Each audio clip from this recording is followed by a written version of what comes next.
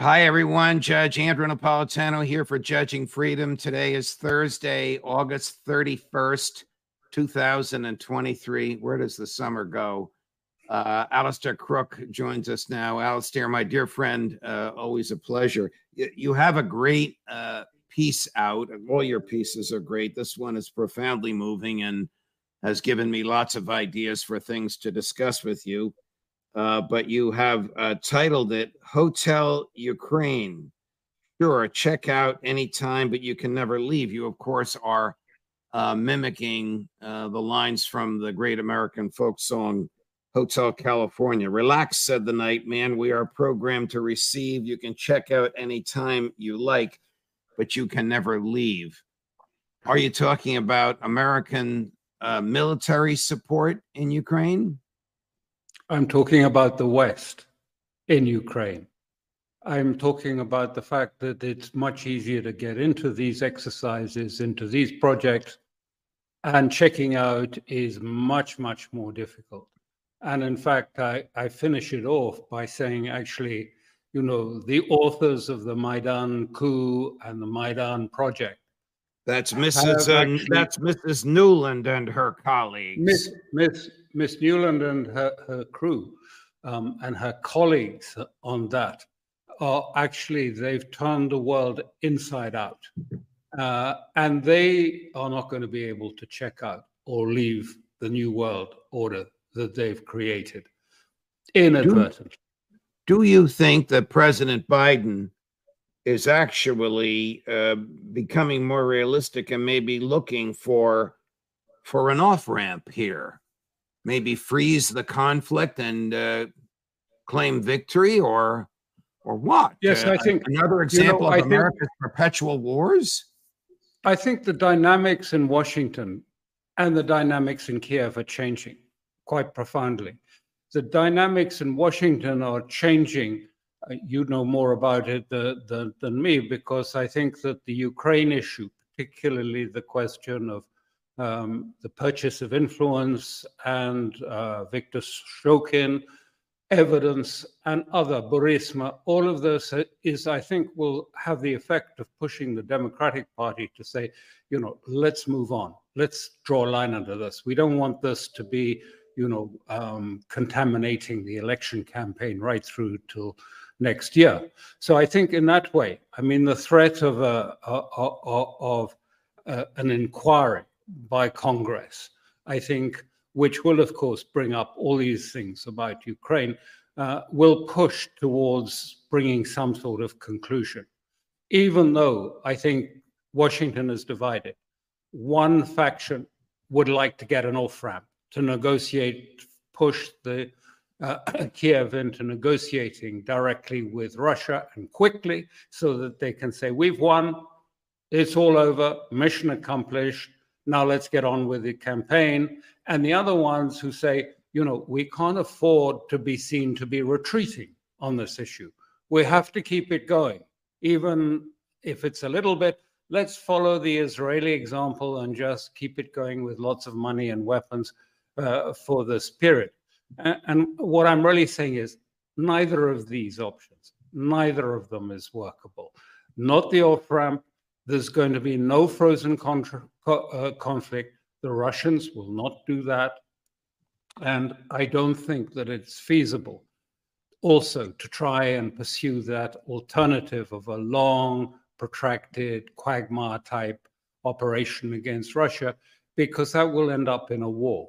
There's no doubt about it, because the West doesn't have anything new or substantial to throw into this Ukrainian mix at the moment that would change the strategic calculus, except by escalation, and an escalation that could easily lead to someone saying, oh, well, let's just use a tactical nuclear weapon. Oh, we'll wind it down. It won't be serious because we'll wind it down so there'll be almost no, if you like, radioactive footprint. It'll be just like a conventional weapon. Yes, it'll be a nuke, but does that matter? Yes, right. It does, because that's going to take us into something. All right, I don't want to get too deeply into American politics, but there's obviously a straight line that can be drawn through from the Republicans in the House and their initial stages of an impeachment inquiry and the United States deep involvement in Ukraine. I mean, even though the Defense Department keeps giving mixed signals, it appears that they have spent nearly all, or are close to spending nearly all, the $113 billion that the previous Congress, when the House was controlled by the Democrats, gave to President Biden, because now President Biden's asking for another $28 billion. Right. If the Republicans get too deep into the impeachment inquiry, and it begins to persuade them that then Vice President Biden was arguably corrupt with respect to Ukraine, they might not give him the $28 billion that he wants, and American aid could conceivably dry up. Does this make sense to you, Alastair? It makes perfect sense. And I would say, it's already drying up in Europe, the aid. They've asked for, I think it's 89 billion more euros. And the reaction from some European states was just, forget it. We haven't got that sort of money to hand over.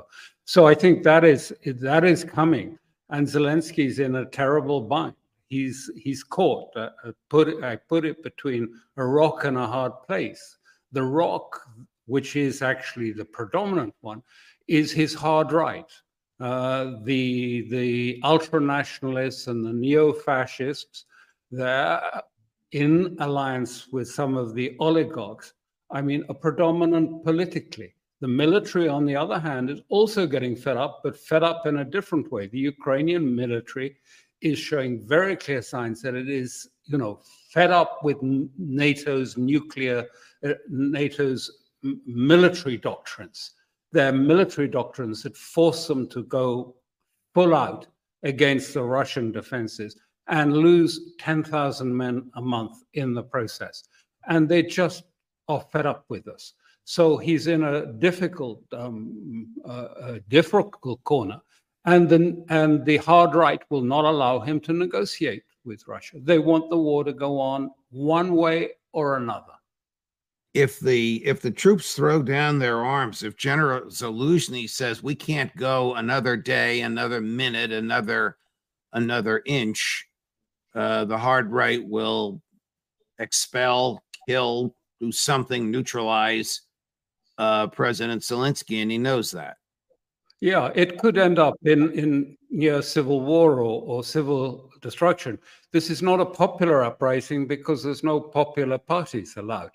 But it could be that the military and the hard right face off against one another. And Zelensky will be in the middle of that. And it's uncertain what that will mean and what will be the outcome of that. But we are moving towards the crunch in Kiev.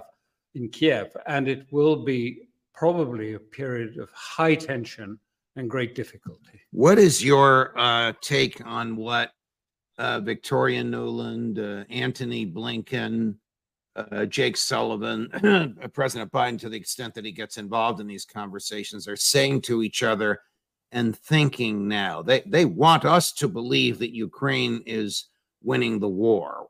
This is one of our regulars on this program, former Marine Corps officer and State Department officer Matthew Ho, has referred to this as the most propagandized war in the modern era, at least in the West. But what do you think they're really thinking? They're not blind. They must see what the rest of us see, these neocons who brought the West into this.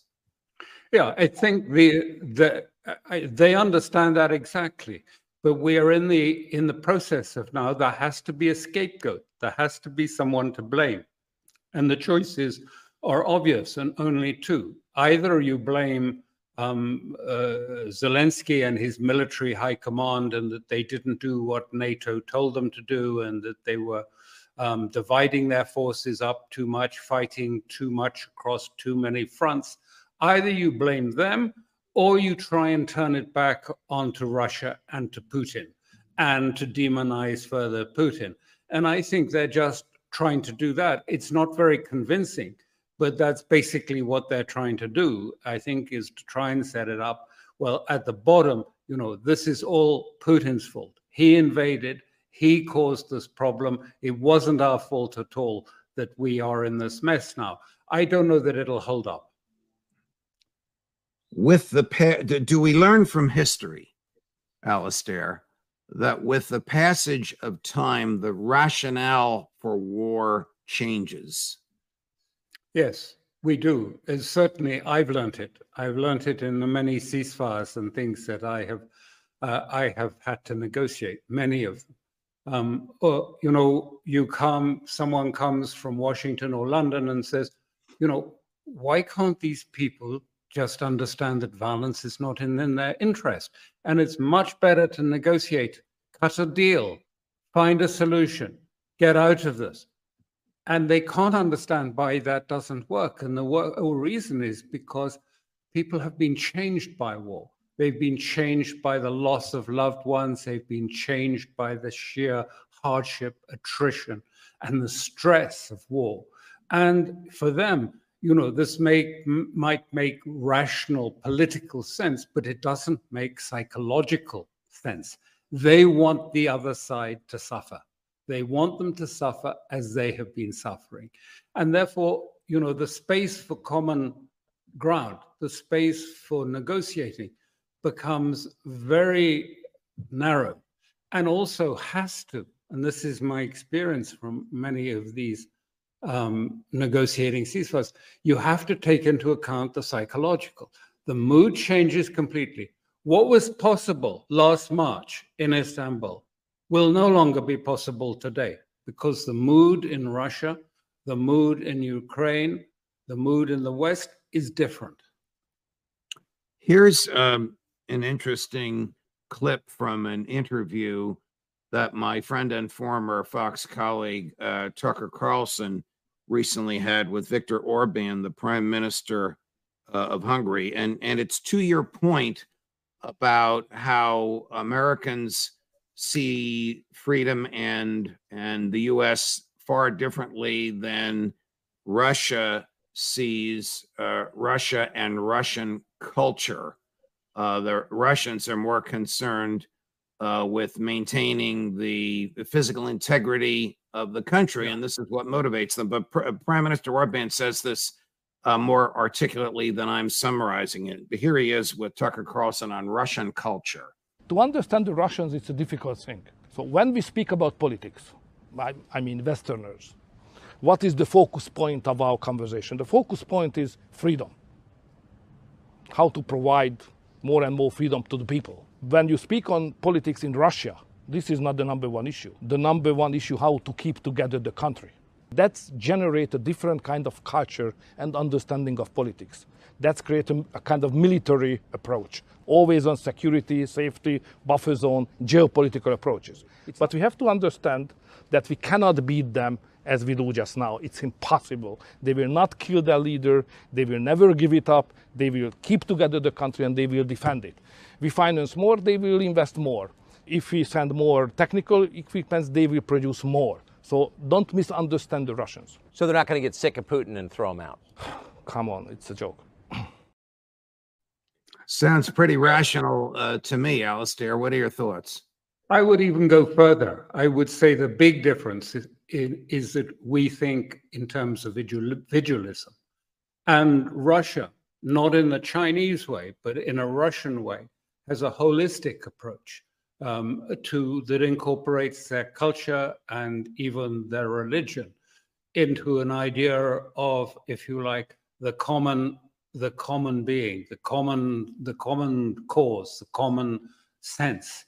And so, yes, what he's saying, I think, is absolutely true. And I go further. It's not about rationality. It's not about sort of just, we'll get more weapons, it'll be more. They see it as something that Russia as an entity in itself, being Russian, requires us to think at all levels in a holistic way about how can Russia survive and how will Russia be strong enough to survive the challenges it faces. What is your gut instinct as a former British diplomat who's negotiated ceasefires tell you that Western leaders think? In Brussels, for example, do they embrace what, not publicly, of course, privately, what Prime Minister Orban just said? Are Western leaders privately talking among themselves about an off-ramp? Can you address those two areas, please? Yes, they are, but they don't know really how to talk about it. I mean, one of the things that's quite striking, I've done also hostage negotiations at times. In hostage negotiations, and governments have come to me and said, can you open a channel to such and such a state or something for prisoner exchange or to release an individual? And I say, opening a channel is easy, but what are you then going to say? Do you know what you're going to say? And the answer is mostly they don't know what to say. And I think it's the same now in Brussels and in the West. They don't have a clear idea what to say to Russia. And what they do think they might say just makes no sense.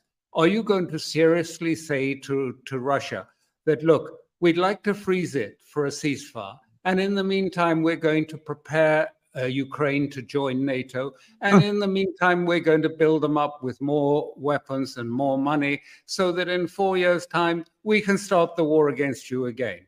And that they're going to say, yes, they're not. It's outrageous, and they will not accept anything of a ceasefire so long as the predominant power in Kiev is the ultra-nationalists and neo-fascist groups.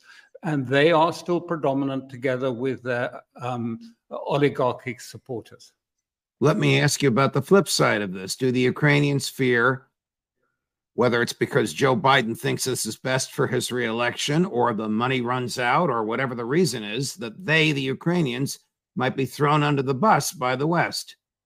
Yes, that's precisely why there's so much turmoil at the moment and so much infighting in Kiev, because they fear this. Some fear that that Zelensky has been duped by the West. They fear that it's coming soon, that they will be thrown and told to negotiate with Russia.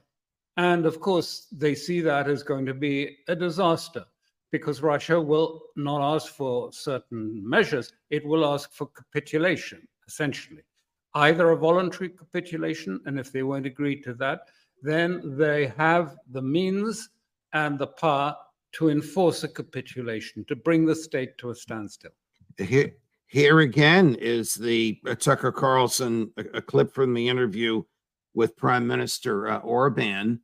And he said, it's almost exactly what you just said. It's up to the United States to bring about peace.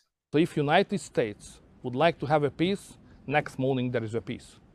Because it's obvious that the Ukrainians, the poor Ukrainians on their own, they are not competitive in this war. So if there is no money and there is no equipment from the West and especially from the United States, the war is over. The solution is in your hand. It's in the hand of your president. The present one or the future one, but you will solve it. The United States can do it, nobody else. It's not the solution for the Ukrainians. Of course, it's about Ukrainians. They cannot be neglected. They must be involved. But the real factor is not Ukraine. The real factor is intention of the United States. If Joe Biden says we're turning off the spigot, we're going home, does NATO and the West follow? Yes, of course, it will follow. The moment the money is cut off, the moment the weapons stop flowing, it's over. It's over. Now, it won't be pretty. I mean, it's going to be messy because there will still be, if you like, the hard right in Western Ukraine and Kiev, and Russia is going to have to find some solution to this. This is why I called it, if you like, Hotel California. You know, it's easy to get into these things and very difficult to check out from. There's no way out. You can't run easily from these things, whether it's Russia, whether it's the United States, or whether it is NATO. We get drawn into this. There's no easy solution. But all I'm trying to say is the ideas they have, that they can simply sort of go to Russia and say, you know, like Scholz and Macron say, and say, look, we need a ceasefire. Let's have a ceasefire now. I mean, they just don't think through. Why is it? This is what I found with hostage negotiations. And I used to say to these governments and say, what are you going to say to them? they say, well, oh, the hostage has a family. He's got children and things like that. And I said, forget it. You can't do this on humanistic terms because, they've got umpteen stories that are just as terrible as your stories about your hostage. No, you have to say, I have a mandate and I have a solution. Don't have that, forget it. So right before we came on here, the Wall Street Journal reported that the Ukrainians breached the first of the three defensive rings that Russia has created between Ukraine proper and eastern Ukraine, now under Russian law, legally a part of Russia. I don't know if the report is true. It's based on statements by one Ukrainian soldier. It doesn't seem realistic, but we're trying to check it out. I'm looking at your face, and you don't believe it either. No, it's not true. I mean, it's not true because of the particulars of Rabotina. It's not the case. I mean, the village doesn't exist anymore. It has been ground down to ground level. There's no shelter there. There's nothing you can take for, to shelter troops or anything. So what happens is every so often, the Ukrainians move a force towards it. They take the northern end of the village. The Russians stay in the southern end. There's a sort of middle ground, which is neutral. And then the Russians come and bomb them. In the northern end, the Air Force come and they bring their artillery. They move back, and when we repeat the game, we wash, rinse, and repeat it several times in this week. But the Deputy Defense Minister keeps saying, I think because of the crisis in Kiev, these things that are simply not true. She's also been saying that the Russians are all surrounded and completely encircled in Bakhmut, Artyomovsk, and it's just nonsense. It's not true. And she also keeps saying this, that they've crossed the first defense line. They're not even at the first defense line. They're talking about the sort of crumple zone or the outer curtain before you reach. They are still kilometers away from the first real defense line. We're just talking about trenches there that are designed to, impede them. And they move. One day, the Ukraine makes a little progress. The next day, Russia reverses it. There's no strategic gain at all. Alastair, always a pleasure, my dear friend. Thank you for your deep and profound analysis. It is so much appreciated. Thank you. Thanks very much. Of course. There you have it. More as we get it, as you know. We're marching closer and closer up to about 193,000 to our goal of 200,000 subscribers. That's you, your friends, your colleagues, your relatives, your coworkers, your enemies, anybody you want to tell about how you can really learn what's going on with the wastage of American treasure and the wastage of American liberty, because at Judging Freedom, we're looking out for your liberty.